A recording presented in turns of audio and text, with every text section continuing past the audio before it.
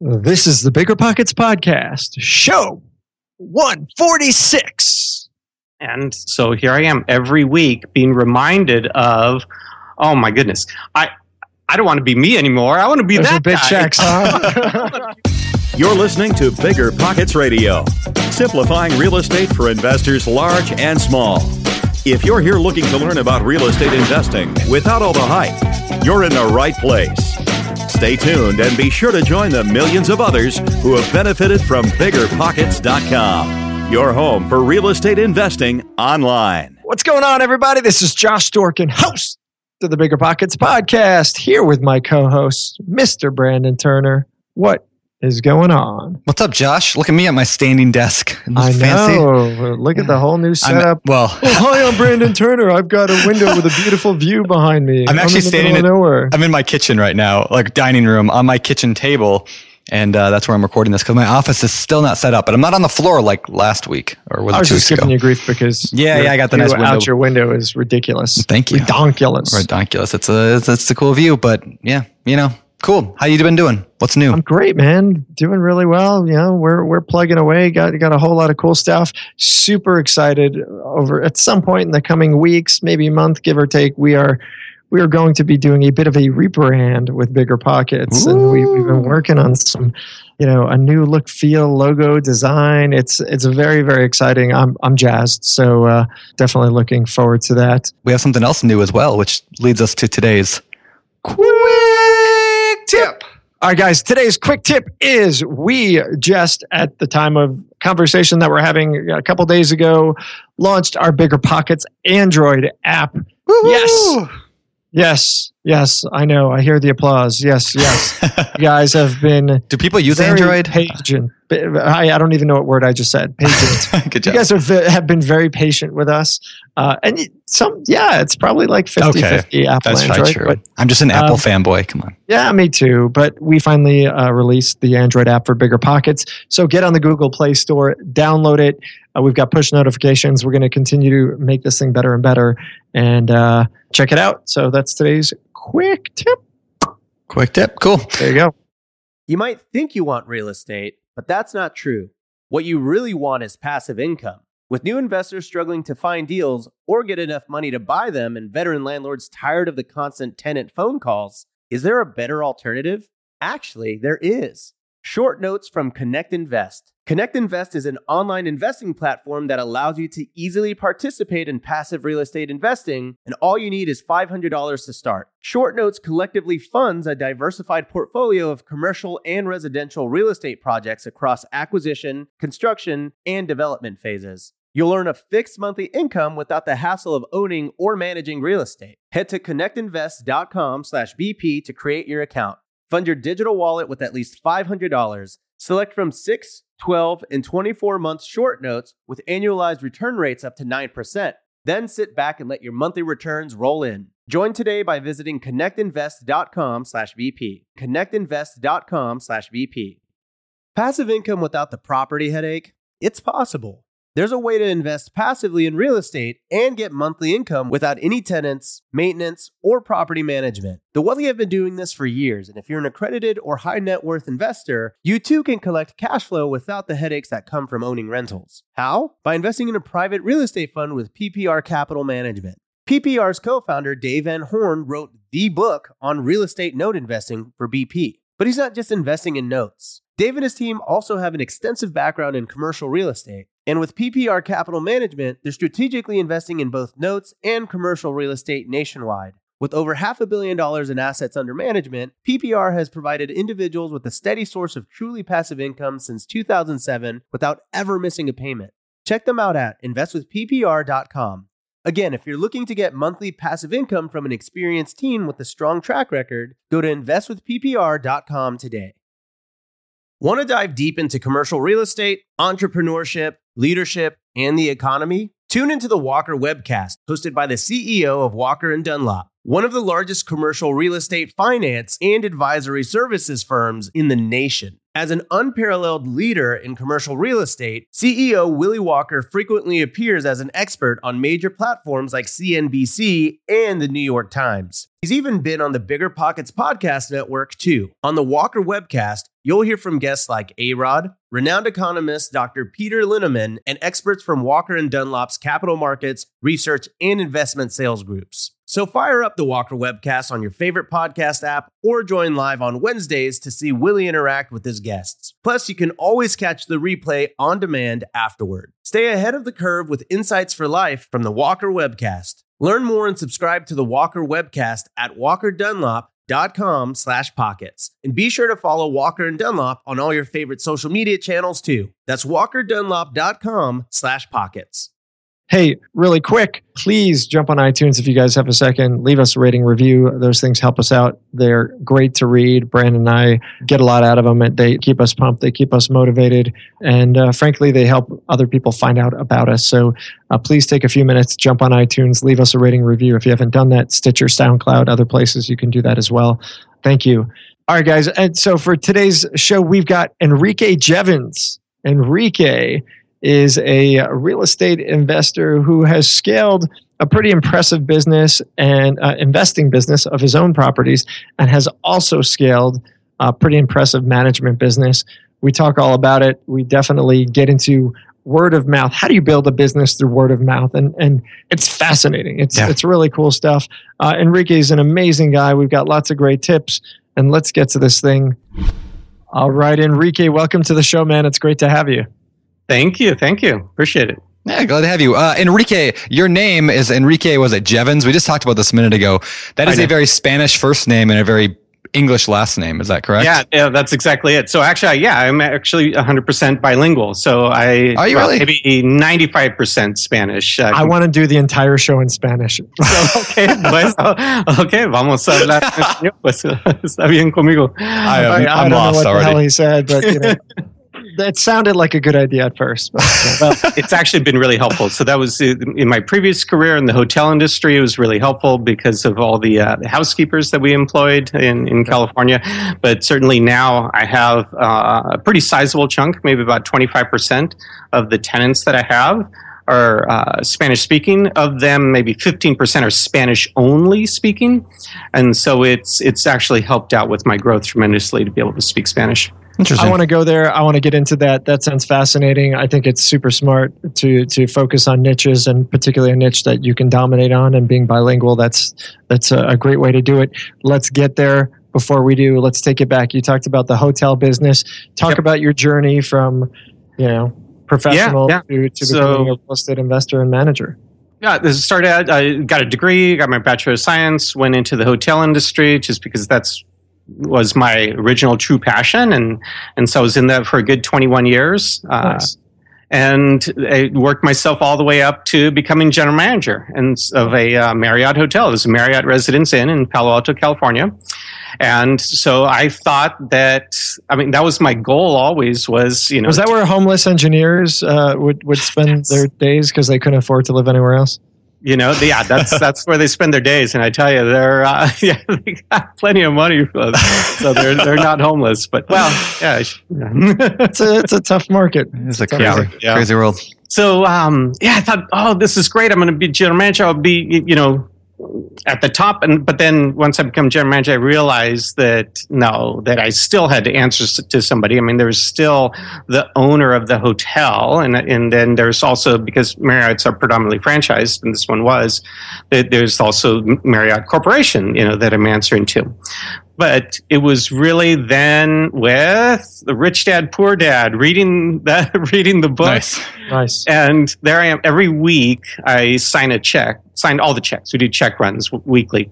And so once a week I'm signing all these checks, and one of the checks, of course, is to the owner. And so here I am every week being reminded of, oh my goodness, I don't want to be me anymore. I want to be that big guy. checks, huh? I want to be the owner. Wait a second. I'm not at the top yet. I'm nowhere near the top. Nice. So I'd only meet with the owner in the beginning. It was like once every 3 months. And then pretty soon it was once every 6 months. Wow. And he had no knowledge really of the hotel industry. That wasn't his background.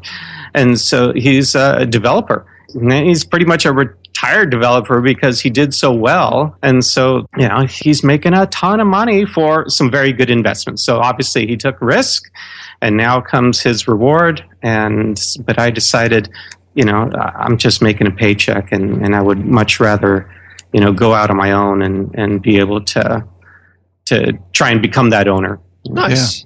So how'd that transition happen? You were definitely in there for 21 years is forever. So stepping away couldn't have been easy. Did you just rip the cord, or did you start doing stuff on the side? What was the plan? Yeah, I ripped the cord, but it took a couple of years to get the guts up to actually pull the cord. What it was every year we have some family in Yakima, Washington. So that's just, Brandon thinks he's in a small town, but at least he's got, some humanity around him. You just pissed off half your audience. Exactly. There's places he could go. All right. You are a little more out there in the middle of a... This is just very rural agricultural town. But every year we would fly up from the San Francisco Bay Area and visit, and every year we'd talk with my wife's relatives about the cost of real estate, and I would just, every time I'm floored at how inexpensive housing is in a small town compared to a large urban area. And so I knew that I wasn't going to be able to buy rentals in the San Francisco Bay Area. I was just completely priced out of the market there. So we decided to cash out. We had one rental, actually, and we had our own single-family home. We'd had it for 15 years, and so we had a tremendous amount of equity built up in those 15 years. Yeah. So we cashed out, moved to Yakima, and then started buying property. And in the beginning, it felt like monopoly money. And I was like, oh my gosh, everything's on sale. Well, and I timed it right. Sorry. We moved in 2008. So we sold right at the peak. We sold in February of 2008. So I truly hit the peak of the market in the Bay Area. And then everything tanked, and I started buying up properties then in the summer of 2008. And so it really felt like everything was on sale. And when you say that, just real quick, like what are we talking about price ranges here? What does a single family house sell for? Stuff like that. So, the first property that I purchased in Yakima was a 13-unit apartment complex. And I paid $380,000 for it. What? Okay. So I put 25% down and got just $29,000 a unit. Yeah. So I want to ask you, why did you start with a 13-unit? People ask that question a lot. Like, should I start with or multifamily or single family? And so I had been researching it for a couple of years. So even though, when I quit my job, I gave 2 hours notice. So after 21 years, 2 hours notice, and I was out the door. I jumped on an airplane and took off because I was closing all these deals. I had deals lined up, and so I was closing on them and everything, and so needed to fly out immediately to take care of it all. But in deciding to go multifamily versus single family, it's essentially because I had the money and because I knew that and this particular property had just excellent cash flows. Just the history of it. And it was just from an old couple who had the property themselves for a good 20, 30 years. And they were at the end of their life. As a matter of fact, the husband even passed away a few months later. So it was just something that they took it all the way to where they could no longer manage it. Yeah. So it was a screaming deal, but multifamily just cash flows better, and there's just so many economies of scale. So my recommendation would be to anybody is get as many units as you possibly can under one roof. It spreads out the risk. If one unit goes vacant, then that's only 1/13 of the revenue is lost, at that point, versus 100% of your revenue if somebody in a single family home moves out. And then the insurance just, the more units you got under one roof, versus a single family home insurance wise, it's more cost effective. So the economies of scale just work out much better. Right on. All right. So, this 13 unit How'd you find that? I mean, you said it's a screaming deal. Sounds, I don't know what the rents are, but sounds pretty good. How did you go about finding it from this couple? Yeah, for me, it was a screaming deal. I mean, the cap rate was about 14%, and I've been able to increase it from there. So that's what I'm referring to. It worked out. Is a great deal. I actually found this one by using an agent. So this was an MLS listed property and with an agent. But being that in a real agricultural smaller town, essentially there's not a lot of investors with that kind of money, and they had been approached many times about seller financed, and they didn't want to seller finance. They wanted to use the cash for medical expenses and just cash out. They weren't going to be sticking around for another 20-30 years to get paid off over time. So for them it worked out better to get cashed out. For me, I had the cash available, so that right there kind of knocked out a lot of the competition. Sure. Right on. Awesome. Can you kind of walk me through that? Like, here you are as a full-time job, a career, like where you had all that, and all of a sudden you're going to quit and then jump into that. Like, that's a scary prospect for most people. Like, what was your mind going through during that time? Wait, and before, really quick, I want to add one thing. I mean, presumably as a manager of a Marriott hotel, you were making pretty good income. Yeah. I'm assuming off the $30,000 a door, building here, you're not making close to what you were making. So, you had a, right. So let's talk about that as well. Sure. Yeah. So, a family of 5. We've got 3 kids, and I had spent my entire career, earning a paycheck, and so it was not something I could do in the Bay Area because I needed to make mortgage payments there. However, because then moving to a smaller area, we were able to buy a house, and then we bought it. I was able to actually get an interest-only loan on it. So then my payments were only $800 a month when I completely maxed out. What it was a HELOC, a home equity line of credit in the first position, which is pretty unusual. But what it allowed me to do is, because I didn't want to use all the money I had right away, I bought that house. So now I've got that with a line of credit. So sometimes my interest-only mortgage payments were only $300 a month. Sometimes they'd go up to $800 a month when I used that full line. Then I purchased, I had the 13 unit, and then very soon after I bought another 8 unit, and then another 8 unit very quickly, all within about a year's time. It's because I had enough money also saved up that, because we'd planning for this, we'd saved up money. Because I had enough money saved up, I realized that it could actually go a whole year without needing a salary. So I knew that we could live for a year without any income whatsoever, and that allowed us enough time to make these purchases, get some cash flow going. But then, it was still very scary because I knew that it was a one-way ticket. I mean, there was no going back.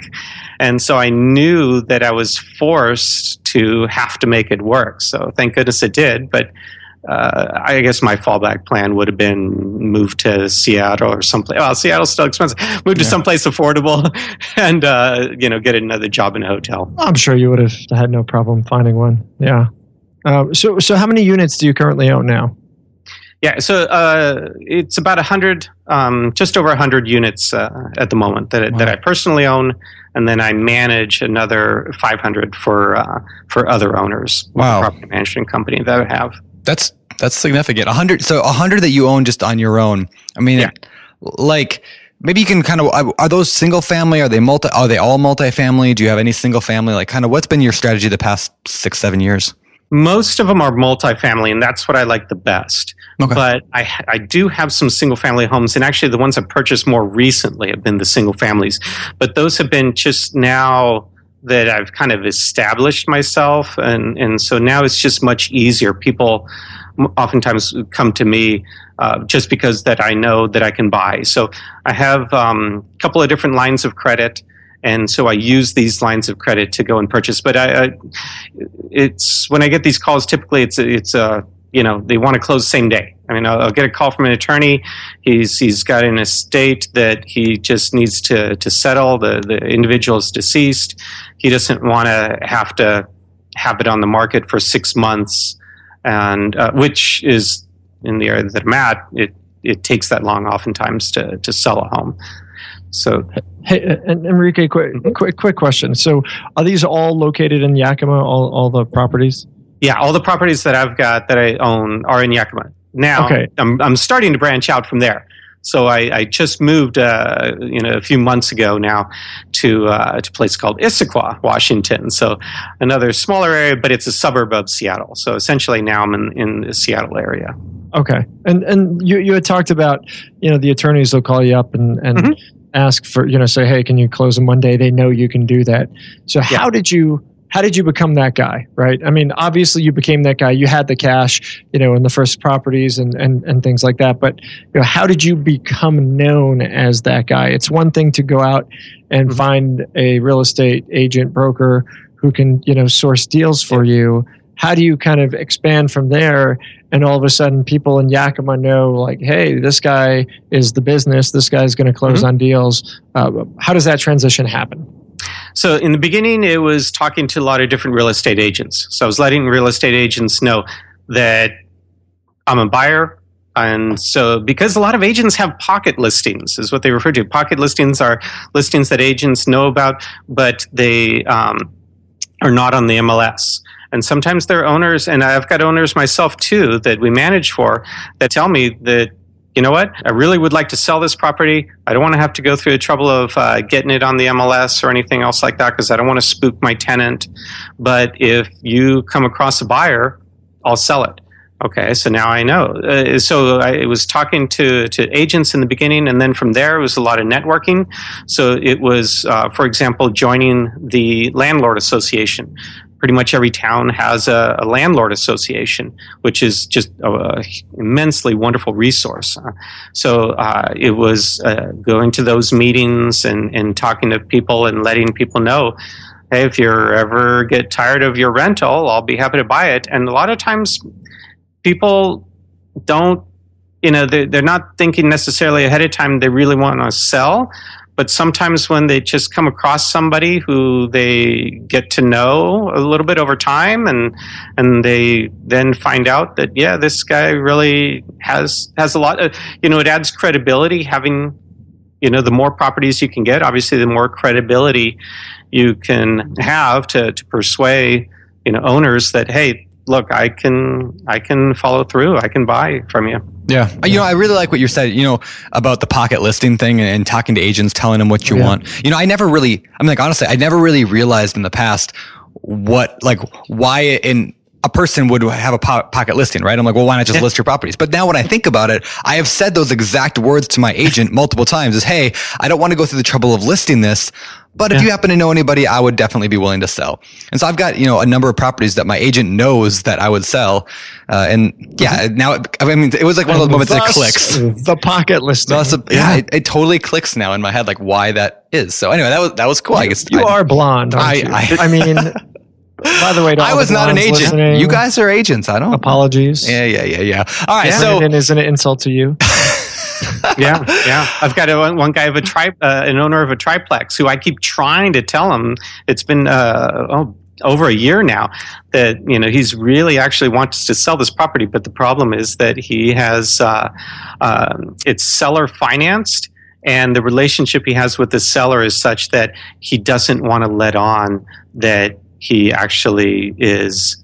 Essentially, he needs to get rid of this property, and so that's another reason too for pocket listings. So they're out there if you talk to agents. Yeah. Hey, Enrique, on the management side, though, you also have an advantage, right? So you manage properties. You've got 500 properties under management. Surely you're hearing from tired landlords as well. I mean, I'm sure you do a good job of managing, but at the end of the day, even if you do a great job, I mean, there's headaches that come up no matter what. So.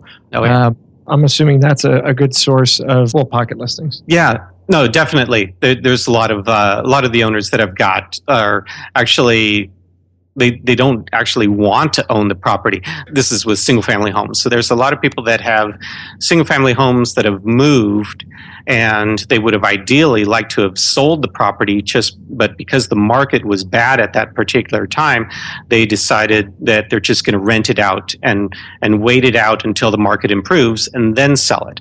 So I have a lot of properties that are like that as well, that I haven't really talked so much about it, but I know because that's how I acquired the property from them, that under management, that they would actually like to, prefer to sell whenever the market gets better. Yeah, that makes sense.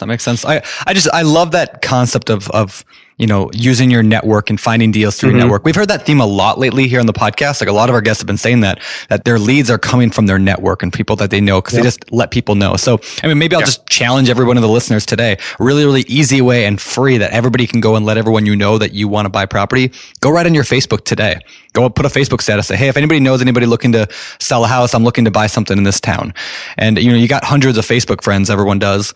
And so there's a very good chance somebody will know somebody who might be wanting to sell, and it might give you a good deal. It takes 2 seconds. That's a great challenge. Thank you. Nicely done, Brandon. Yeah. Nicely done. Let me up this challenge, man. Wow. I'm going to up this challenge. So if you guys do that, I want you guys to go in the comment section on the show notes page, which is at biggerpockets.com/show146. I want you to go just in the comment section, leave a comment, and then in that comment somewhere, ask a question or leave a comment for Enrique, but also just say, and I did the Facebook challenge, and we're going to pick one person, and I'll give them a copy of the new book on rental property investing that should be out anytime now. In a couple of weeks still, I think it's coming out, but I'll give you an early copy as soon as it's published for free. So that's my challenge. Yeah. So anybody who does the Facebook challenge, just let me know in the comment section. You like that, Enrique?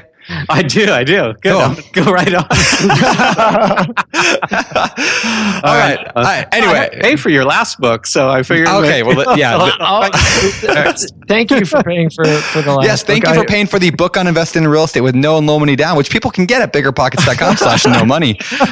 We got you. You bought it. What'd you think? It's a pretty good book. Oh, yeah. No, it's an awesome book, and it truly is, because it's so just factual, nuts and bolts. There's a lot of books out there that are more kind of trying to get you motivated. They're more motivational books, but don't really tell you kind of step by step or what are the different things involved and different ideas. Whereas, oh my goodness, yeah, it's a great book. Thanks. Yeah, I'm going to put that on the sales page. It's a great book. Enrique Jeffens. Manager of hundreds of them. Yeah. Oh, yeah. All right. Enrique, let's get back to you and away from Brandon and his super overly inflated ego. It's a level ego. It's a level. Oh, it's far from level, my friend. Far from level. All right. So some of these deals you had talked about, the MLS, is that where you find the bulk of your deals? You're finding pocket listings. Are there other sources are you doing any kind of marketing to find deals? That's how I think that's how I did find things initially. Now, things are coming more often to myself. I'm spending definitely much less time, and time is definitely an issue for me. So I'm spending less time actually searching, because it does take a long time to just be searching. I'm in a position now where I don't have to buy, so I'm fine if I go a few months, 2, 3, 4, 5, 6 months without buying something, I'm okay. I start getting a little antsy, but a little shaky, right? But I'm okay. So I'm in that fortunate position. Things do snowball, so that's definitely the nice thing, is that over time, the business definitely snowballs. Right now too, as far as acquiring new properties to manage, in the beginning, it was really, a lot of pounding the pavement, a lot of, going out there and trying to seek out owners to try and, see if they'll allow me to manage their property for them. Whereas now, it's all coming my way. It's all referral business coming my way. That's great. So we talked about the word of mouth through the networking, and you've established the same thing through your management business. Are there any tips that you have for the listeners to expedite the transition from a active marketing to a more passive word of mouth growth business model. Yeah, it's really having to put yourself out there then. So it's some of the key locations for sure is going to be Bigger Pockets, because the network is so huge on Bigger Pockets now that truly there are people, members of Bigger Pockets, I got to say, everywhere throughout the United States and certainly now in many other countries as well. So that's a huge resource. Meetup.com. Meetup.com is a great resource too, where there's it's a way to find real estate groups in your area. If there are none, then it's an easy way to start one up yourself. Then of course, LinkedIn is just a way to kind of add credibility to what you do. So you have to use all these online resources to put yourself out there and make sure it's up to date, make sure people can find you, but also the different RIA groups, the real estate investment groups. There's always real estate investment groups in every town. And even, going to the courthouse steps. Okay, so typically every Friday morning in most every town on county courthouse steps, they have the, real estate owned, bank owned auctioning off of properties. So the process takes a while. So what do you do when you're standing around? You just start chit-chatting with everybody, and those are all buyers, and those are all people in the buyers and sellers both. And so that's a way to start to meet all the local investors in your area too. Yeah, awesome. I love that. Great tips. Yeah, I love it. Cool. I want to go over to the financing real quick, and on how are you actually? I mean, are these all loans? Are they seller finance? What are they? How are you getting them? So personally for me, I like a lower interest rate. So in the end, I always end up with a conventional loan. Okay. And so in the end, I've always got 20-25% equity in. But as far as how I go about purchasing them, it's either typically now it's using a line of credit that I've got established, and I have a couple of different lines of credit. One line is on my personal residence. Another is just a line of credit I was able to establish for the business.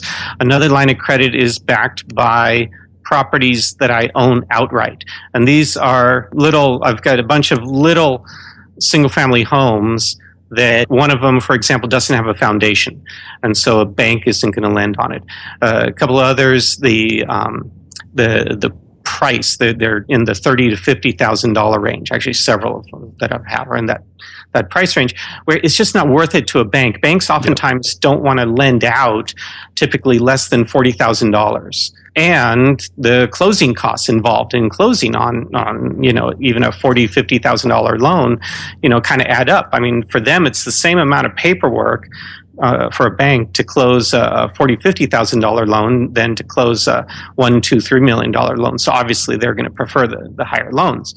So on those ones, I was able to get a line of equity without having to go through the appraisal process, because what we agreed on with the bank was just to go ahead and use the county assessor's price. So typically, a county assessor's price is a little bit on the low side, so they're comfortable with using that number. I was fine with it because I've got enough. I'm not trying to milk out every nickel and dime. So what I've said is, okay, every time I take on a property that I own, that I purchase outright, these little bitty ones, then they just keep upping my line of credit by that much. So if I buy a $30,000 one, they will give me 80% of that $30,000. They just added onto my line of credit. No closing costs, no appraisals. It's just a piece of paper. And so they're not charging me. Yeah, they're not charging me at 1 point or anything else like that. That's cool. And that is kind of, would I be correct in assuming that's the commercial loan department at that bank? Well, how does that work? Yeah, there are different banks that do differently. So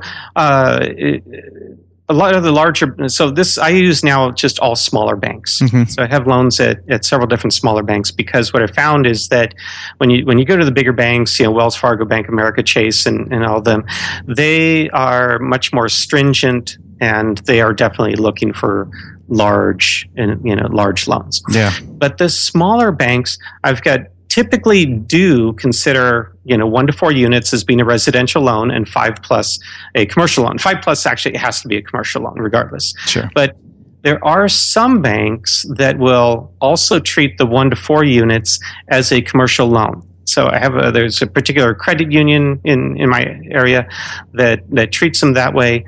The interest rate is a little bit higher on commercial loans. Typically, it runs 1 point higher, commercial versus a residential loan. Has been my experience, but at least and I use them always in the beginning because they would qualify the loan based on the cash flow of the property, not based upon my debt to income ratio. My debt to income ratio was holding me back. I had good credit, but because I didn't have a paycheck in the beginning, that's what was holding me back. But now I've got enough years of tax returns that I can show my income, and now my debt to income ratio is much better and allows me to get some residential loans. But this line of credit with the houses, it's at 4.5%. It floats. It's a 2-point margin, so now it's at 4.5%. But it could float upwards if interest rates did go up. And it's only $50 a year is the maintenance fee on it. Wow! So it's a great loan. Yeah, that's great. Now, let me ask you, did you go to the bank and say, hey, this is the kind of loan I'm looking for? Or did you go to them and say, I want to work with you. What can we work out? I went and said, I want to work with you. What can we work out? Cool. It was, and I found that just talking to the branch manager, and I started out in the beginning, they would put me in touch with a banker. And I start my relationships always with them first, but I then very quickly got to know the branch manager. And so getting to know the branch manager really, in my opinion, helps out tremendously. Yeah. And it was, a matter of I came in fully prepared. So I had tax returns, I had my, financial statement, and both my personal financial statement, my business financial statement. They could see everything, my profit and loss statements. So, bring that in and show them this is who I am. And I started working out, tell me what's available, what can you do?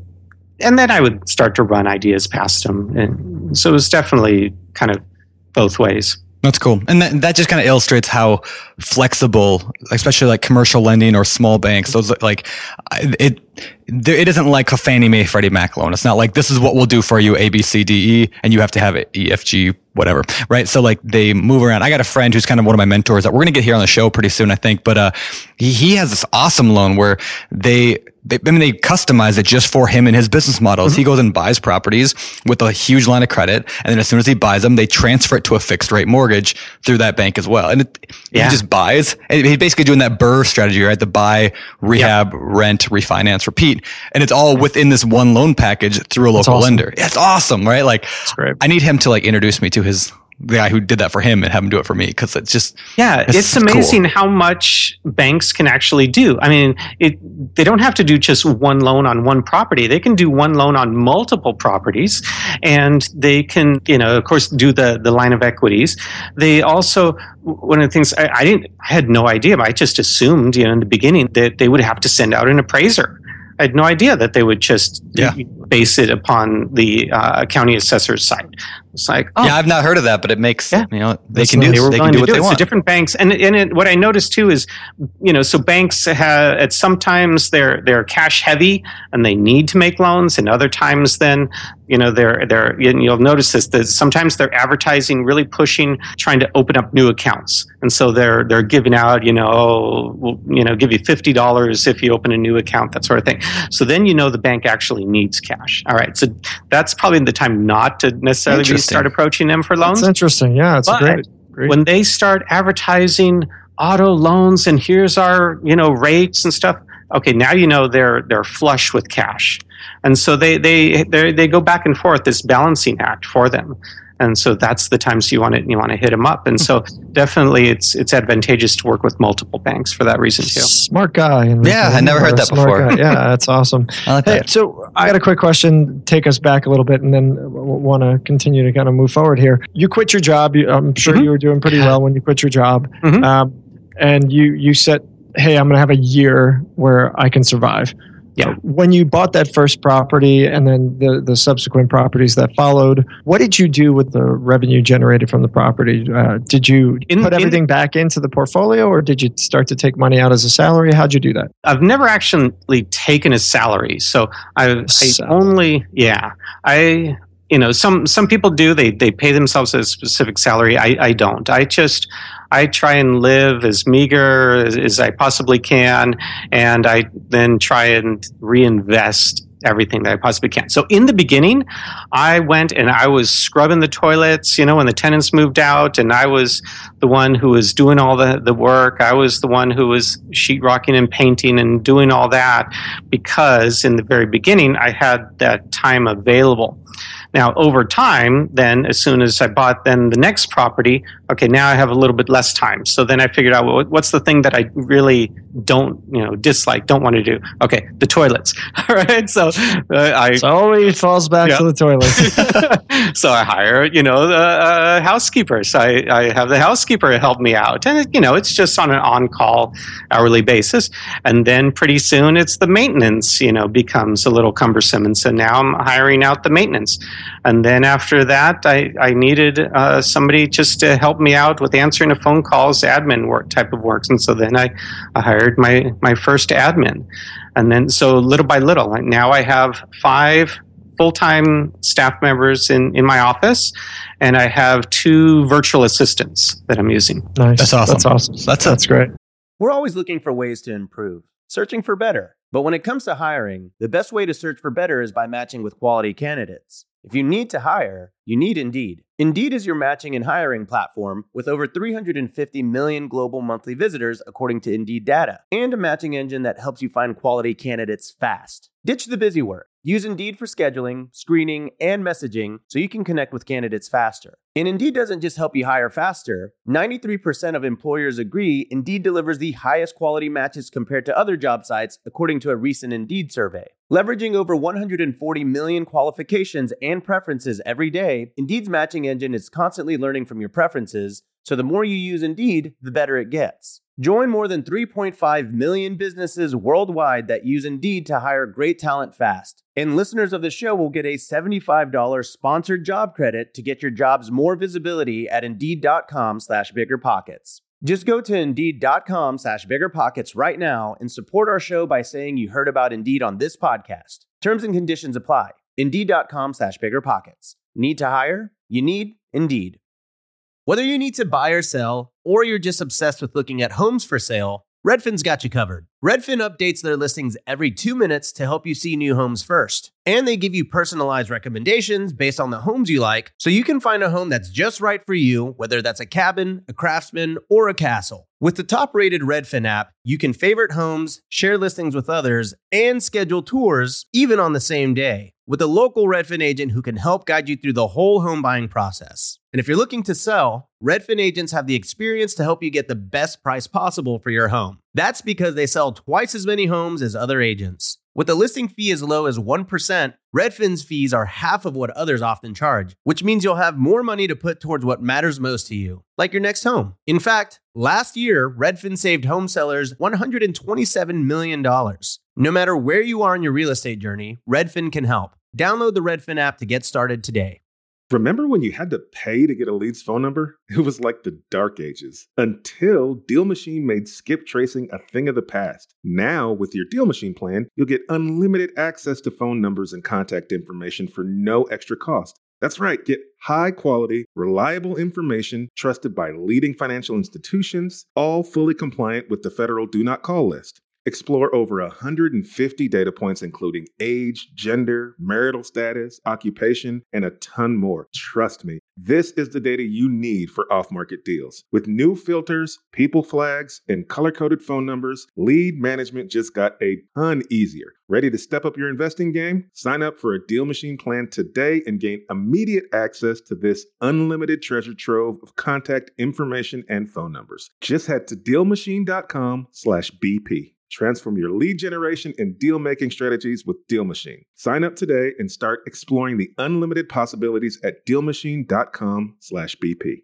Are you about to sell a property? Wait like 60 seconds because this could save you thousands. Our friends at 1031 Pros have saved their clients more than $500 million with a B in taxes with 1031 tax-deferred exchanges. With the 1031 exchange, you can say goodbye to the huge capital gains taxes when selling and roll your property's profit into another investment that could make you even more. Whether you're an individual investor, part of a larger group, or a title or real estate agent, 1031 Pros is ready to help. Trust me, I've done 1031 exchanges on multiple properties before, and it has saved me tens of thousands in taxes, if not more. With over 30 years of experience, 1031 Pros has handled over 20,000 audit-free exchanges. And they specialize in all types of exchanges: delayed, simultaneous, reverse, and improvement exchanges in all 50 states. And right now, Bigger Pockets listeners can get $250 off any exchange by visiting my1031pros.com/BP. That's my1031pros.com/BP to get $250 off today. Oh, and make sure to mention Bigger Pockets when you call. They take care of our people over there.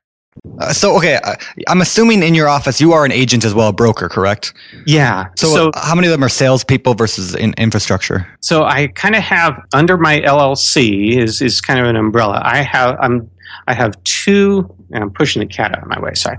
I have two cat people. Great, wonderful. Can we end the show now? I think that's why you invited me on. Yeah, because awesome. I like cat people. So I have under my LLC, I have essentially two businesses going.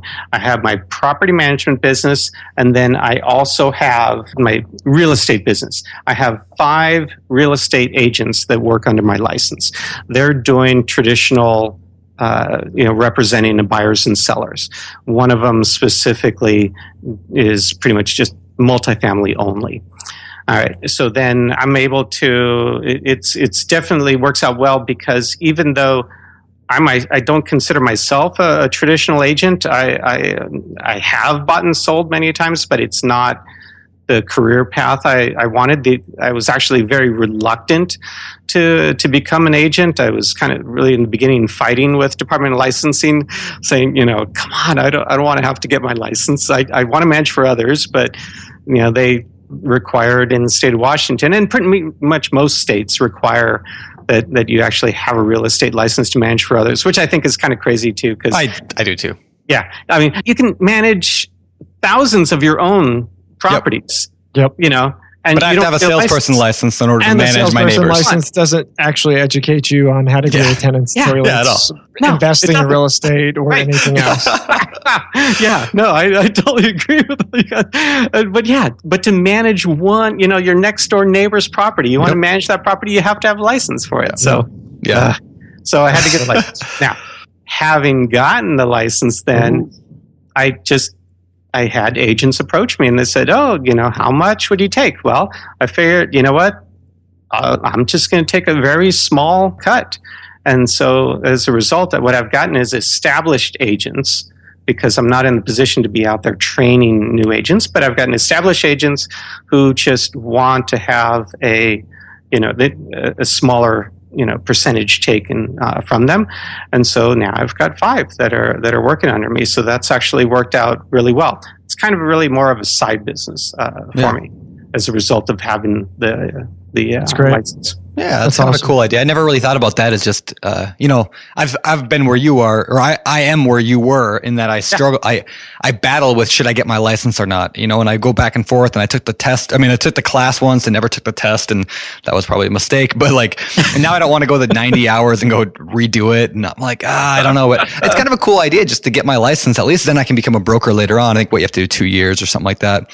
Yeah. So state of Washington is 3 years, which is pretty typical. I'm pretty sure that most states are the same thing, where you have to be licensed under somebody else for 3 years. The whole idea is that it's kind of like an internship, where you're actually learning from an experienced broker on, what does it take. And so it actually is a very good thing. So as a managing broker, it just means also that you're responsible, though, for every single transaction. So every single transaction that these 5 agents are doing, believe me, I spend a lot of time on the paperwork, reviewing it to make sure that it's absolutely 100% correct. And if not, I kick it back.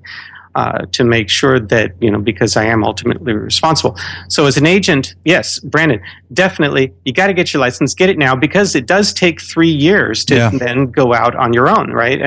And so the thing is that if, let's say, this next month you decide, hey, I really do want to follow through and make my wife go, start up a property management company, then you're going to be kicking yourself. That, make my wife start a property management company. I don't know about you guys. I can't make my wife do anything. There's a backstory here. Isn't that what this is all about? The only reason I came on is, I know backstory. So you brought it up. You can't make any.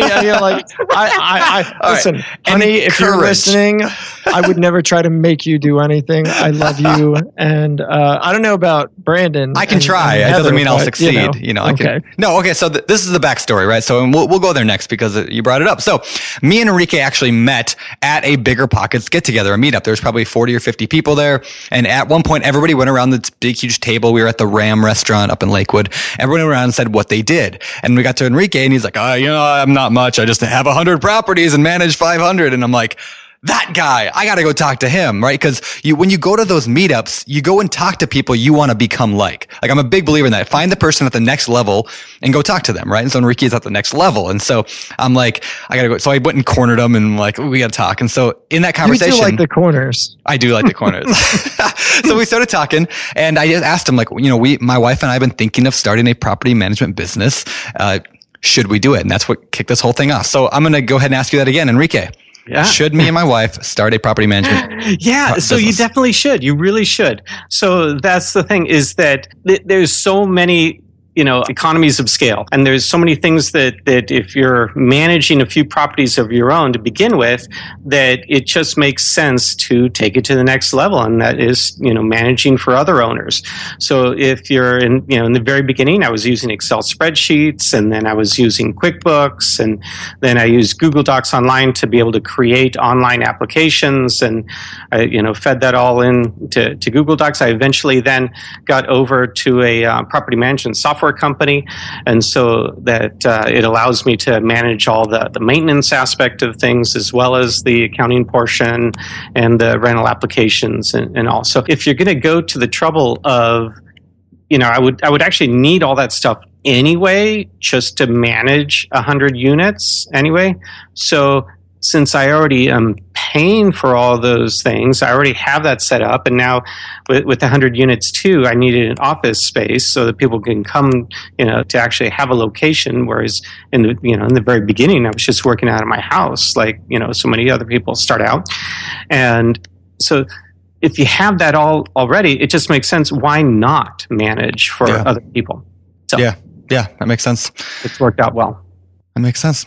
Well, cool. I think we probably will at some point open a property management company. I heard about someday. I will do it. I'm actually hoping to get my license probably this winter. I know I've been saying that here on the podcast for like a year, but when things slow down a little bit this winter, I'm going to get my license. At least because, like, for the reason you said, slow down. Post 3 year launch. Post book launch. Because like you said, 3 years from now I might want it. Now, there isn't a rule, and I don't know the whole rule, maybe you know it. If you've been involved in real estate for a number of years, I think it's like 3 years, but not been an agent, you can take like the test and become a property manager still. Have you heard that? There's some weird exception. Yeah. Okay, so there's a waiver. You can contact the Department of Licensing and request a waiver for the number of years. And so it is possible to do. I didn't do that. I just was a good boy and followed the steps. But if you want to be a rebel and you just want to, do things your way, then yes, I would suggest contacting the Department of Licensing and ask them. It's a great tip. How much of my experience can count towards that 3 years experience. Yeah, I'm gonna do that. I think I'll probably look into it. So anyway, very, very cool. I will get my license. I promise you. I promise everybody this. I'm going to do it at least some point. So cool. All right. Well, we got to get out of here pretty soon. But before we do, I wanted to kind of wrap up with one final question before the fire round. And that is, do you recommend every investor should get their real estate license? Yes, I think so. The thing of it is that there are also, when you get your license, the first 2 years, you got to hang it under somebody. However, that being said, there are you really got to shop around for a managing broker because the fees vary wildly. If you go work for a large franchise, Remax, Windermere, one of these larger ones like that, of course, they're going to have some pretty high fees involved. But usually an individual doesn't charge nearly so much. And if you just need a place to hang it, oftentimes, you can even sometimes just get them to hang it for free and just say, and as a matter of fact, one of the agents that I've got, he might do one a year. And so I don't charge him anything. I just do a cut, a percentage when he actually sell something. And that's just because he just wants to have it on the side because he really wants to be able to look on the MLS directly himself, see all the private notes. There is a private notes section in the MLS that only agents can see. There's two boxes of public remarks and private remarks.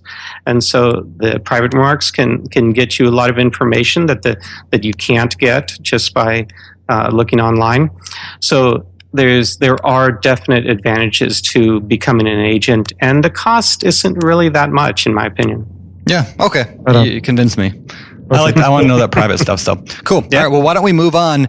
Right before we do get to the fire round, let's have our sponsor of the fire round. All right, today's sponsor is FreshBooks. So if you are a real estate hustler, you probably end up billing people for stuff quite often, like late rent, contracting work, etc. I know that I do, which is why I am a huge fan of FreshBooks, and I recommend them all the time.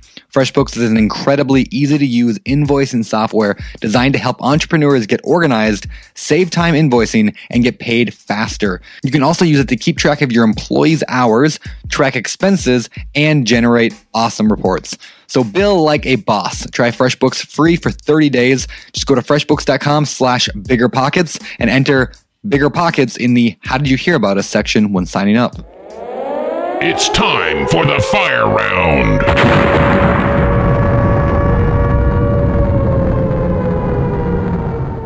All right, this is the world famous fire round. These questions come direct out of the Bigger Pockets forum. So let's get to it. Number one, user asked, I'm looking to buy a property for under $45,000 as a cash flowing property. From your experience as a first property, should I buy an apartment like a condo or a single family house? Okay. So as my opinion is get as many units as you possibly can under one roof. That's just been my personal experience has worked out to cash flow better. Okay, but they've only got $45,000. So if they can't find a duplex, what do they choose? A condo Detroit, or they could get like a 30-plex. Yeah. So I mean, if you've got $45,000, well, then maybe you network and meet with somebody, and then you go in. Maybe somebody else has another $45,000, and you put your two 45s together, and there you go. You've got a lot more purchasing power. Cool. And $45,000 is not a terrible down payment on a property in a rural. Rural area. Yeah. All right. What kind of education is needed to build a successful property management business? Yeah. So that's the first thing you need to do is just know what you're doing. I mean, and so you can go about it a couple of ways. I mean, you can start buying your own properties, and then you just kind of, hard knocks, figure it out. You can also then just go work for another management company. And so that's where I would definitely steer somebody if they don't have, a lot of money to start with, is go work for another property management company, because there you will get paid to, may not be very much, but you'll get paid to learn. Cool. Perfect. Cool. Awesome. All right. Next one. Should I hire a property management company to manage my triplex if I'm living in it? So I'm living in one unit, renting there too. Should I hire somebody to take care of it? No. So my experience has been live-in managers. And so I've had a few over the years. They start out great. No, I don't think she's asking about hiring a living manager. Yeah, they actually live in it. She lives in one of the units, and instead of actually managing the two other units in her own building, she wants to hire somebody, or is wondering if she should. No, I don't think it's worth. I mean, if you're living next door, if you're in a duplex, a triplex, and you're living there, it's going to drive you crazy, I think, to have to go through somebody else. I would just say, no, just be the landlord yourself and now manage it yourself.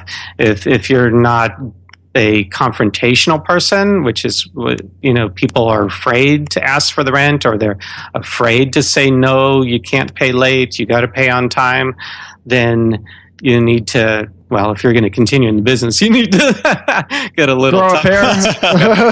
Then you can get somebody to help you with that specific thing, but don't hire a management company if you live there. Fair enough. There you go. All right, last question of the fire round. What questions should I ask when interviewing a property management company? So give me your top 3 questions to ask a property manager during an interview. Oh, well, actually, just go on Bigger Pockets because it's been talked about so many times. You can So see. many times. Oh, don't cop out, though, Enrique. What are your favorites? Yeah, what should you ask management company? All right, so you got to ask them all their fees because there are a lot of different fees that different companies charge. We just charge a percentage of rents collected. But a lot of other people will charge a lease-up fee. In addition to that, they will charge a annual inspection fee. They will charge a fee for when the tenant moves out. I mean, oh my goodness, there are so many fees that you can charge. Oh, so yeah. that has to be really clear. That's probably the very first thing. Secondly is get references. I'm always shocked at how many people do not. It's actually pretty infrequent that I get asked for references, and I always think that you should. Just like if you're going to hire an employee, you want to check their job references. You should, and if you're hiring, getting a tenant, you should check their previous landlord references. You should do the same with a management company. Thirdly, you should take a look actually at how they're advertising their properties. And so what I mean by that is, take a look at the quality of their website, the quality of the photographs that they're using to advertise versus somebody else. So now we're large enough, we actually use, for example, a professional photographer. And that was easy enough. I went on Craigslist and I posted an ad for a photographer, and I got tons of people. It just said part-time freelance photographer needed. And I got tons of replies. I went through, all their pictures, and it was really easy to hire a professional photographer, but not that many management companies use one. And It's a great idea. How they advertise. What does that cost, by the way? I mean, on average, what does it cost to photograph a unit? Okay, hopefully my poor guy is not listening, right? So I'm actually pay him only $25 per apartment and $50 for a house. Okay. If there's travel time involved, he's got to go a long ways, then I'll pay him for mileage as well. Okay. But Cool. yeah, $25 to me, that's worth it. I get awesome pictures as a result. And he's awesome, and his name is no. Yeah, well, he's got another job where he's actually making money. So. All right on, man. Cool. Right on. Cool. Well, thank you for those, and I think it is time. For something else. What It is time for the Famous Four. The Famous Four, which we ask every single guest. So why don't we jump to it? Number 1, what is your favorite real estate related book? Well, it was now my favorite real estate book is yours, Brandon's, because your guys is the Bigger Pockets real estate. So, and I don't even have notes in front of me to be able to read off the incredibly long name that you picked for The book on investing in real estate with no and low money down. So, okay. Thank you. I could barely get it right, and yeah. I don't think you've ever gotten it right, Josh. Oh, come on. Let's try it right now. Me Let's put Josh on the spot. Josh, what's the title of my last book? The book on investing in real estate with no money whatsoever. Good try. Good try. All right. So that's become my new favorite. In the beginning, it was Rich Dad, Poor Dad, which is, not specifically, actually, it's not even real estate, the first one that I read, but that's what really made me go for it. I would have loved to have jumped in and bought hotels, but that's a whole lot of money needed to do that. So. Let me ask you, are you going to eventually do that? Come soon, yeah. Are you going to buy hotels now that you've been in the industry? I would love to get back to that if ever it got to the point, but it would have to be a nice hotel. That would be awesome, but I don't know. You could come to Denver. There's a street called Colfax, and there's like a strip of like 50 motels. I don't know that you'd want to go there without a biohazard suit, but I'm sure you could probably pick one up for about $20,000. Sounds good. Yeah. Right on. All right. Next question. What is your favorite business book? Yeah, and so Business, the book, is the Rich Dad. And so, you know what? So then I started reading, pretty much most of his books. Now, I'm also one to say, you know what? Go to the library. I went and got them all from the library. They're all available. And then I just started reading, like crazy, all sorts of books from the library on real estate, on business, and listening to audio tapes then. And now for me, podcasts, the last several years have been, the big thing. There's all sorts of different, books that you can get on podcast as well.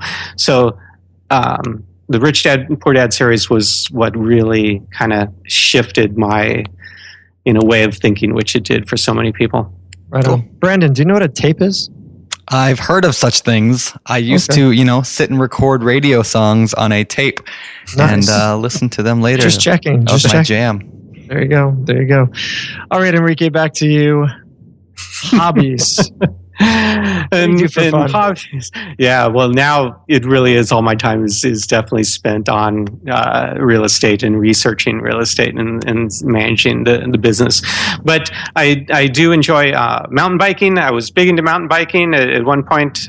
For 1 year when I was very young, worked for a mountain bike manufacturer, and I felt like I was on vacation the whole year. So, but there was no money in it, so I finally had to get back to work. Then, so mountain biking and skiing are just things that I really enjoy doing, and there's skiing right close by to where I live too, so it's great. Oh, right on. Cool. All right, my final question. What do you believe sets apart successful real estate investors from those who give up, fail, or never get started? So a lot of these meetup groups and RIA groups that I attend and go to, and I go to them, always religiously.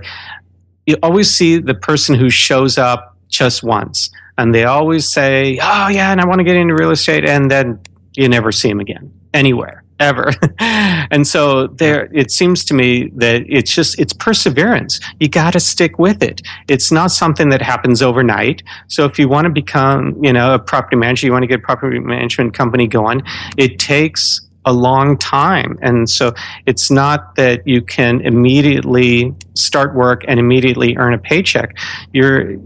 Over time, you're going to be able to, really create a lot of wealth for yourself, but it just doesn't happen overnight. You got to persevere. Yeah, I love it. That's great. All right. Where can people find out more about you? Where can we find you? So my website is jevonsproperties.com. So it's JEVONS properties.com. And so I have a tremendous amount of information there. I do have my bio and stuff up on Bigger Pockets. And so you can definitely reach me there as well, and LinkedIn and Facebook. So I try to put myself out there. Perfect. Cool. Hey, I have a quick question for you. I'm going to put you on the spot here. So we've got a book launch coming out. We've got the book on rental property investing and the book on managing rental properties. Names might shift a little bit from when they come out. But when we release that, we're releasing some bonus content with it. And I would love to sit down with you and pick your brain on the landlording side of things. We didn't even hardly touch on that today. But how you actually manage properties. Are you willing to sit down with me for a little while and we'll put it in the bonus content? Oh, if definitely. He's not, 60,000 plus people are going to know about it. Yep. So he better. So you better. You just trapped him. I did, right? Up, I did. You like that? So now, you know what? I'm like every other landlord. Landlords love talking about. We do, right? I mean, I every time I go to a landlord, association meeting, oh my goodness, you can't get people to shut up about their properties. No, I am always happy to talk about my properties. Yeah, well, we'll schedule time in the next week or so, and we'll sit down and we'll talk, and then we'll put it in the bonus content. So perfect. There you go, Enrique. Well, listen, thanks so much for being on the show. We definitely appreciate it. Lots of great stuff, and we will certainly look forward to seeing you around Bigger Pockets. Thank you, guys. Thank you very much. Appreciate it. Yeah, it was fun. We'll see you around. Great. Thanks. Bye. All right, guys. Thanks so much for listening to the show. Enrique, thank you for being here. That was just fantastic. I mean, really good guy. Yeah. Like I said in the show, he's definitely the next level where I want to get to very much so. So it was fun to pick his brain, both in person a few weeks ago when I met him, and then today. And just to bring back that, what I talked about earlier, I mean, go to those local meetups, meet with people that you want to become like this is so cool. Like, and people are so willing to share. I mean, not just Enrique here, but there's 100,000 Enriques or 1 million Enriques or more in America that you can just go meet with and talk with and learn from. So yeah, get out there, go meet somebody like Enrique and take your business to a new level. Do it. All right, guys. Well, thanks so much for listening. This is show 146 of the Bigger Pockets podcast. You can check out the show notes at biggerpockets.com/show 146. Thanks for listening. We'll see you next week. I'm Josh Dorkin, signing off. You're listening to Bigger Pockets Radio, simplifying real estate for investors large and small. If you're here looking to learn about real estate investing without all the hype, you're in the right place. Be sure to join the millions of others who have benefited from BiggerPockets.com, your home for real estate investing online.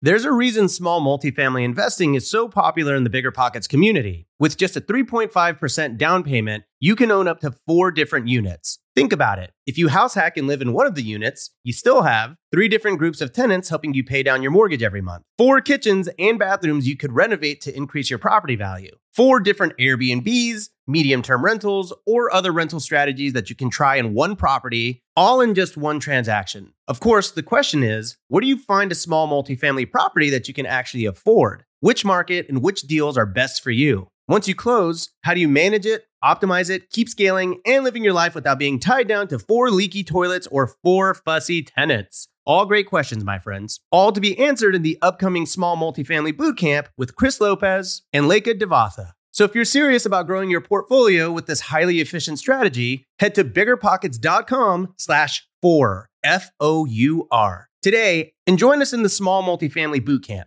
See you there.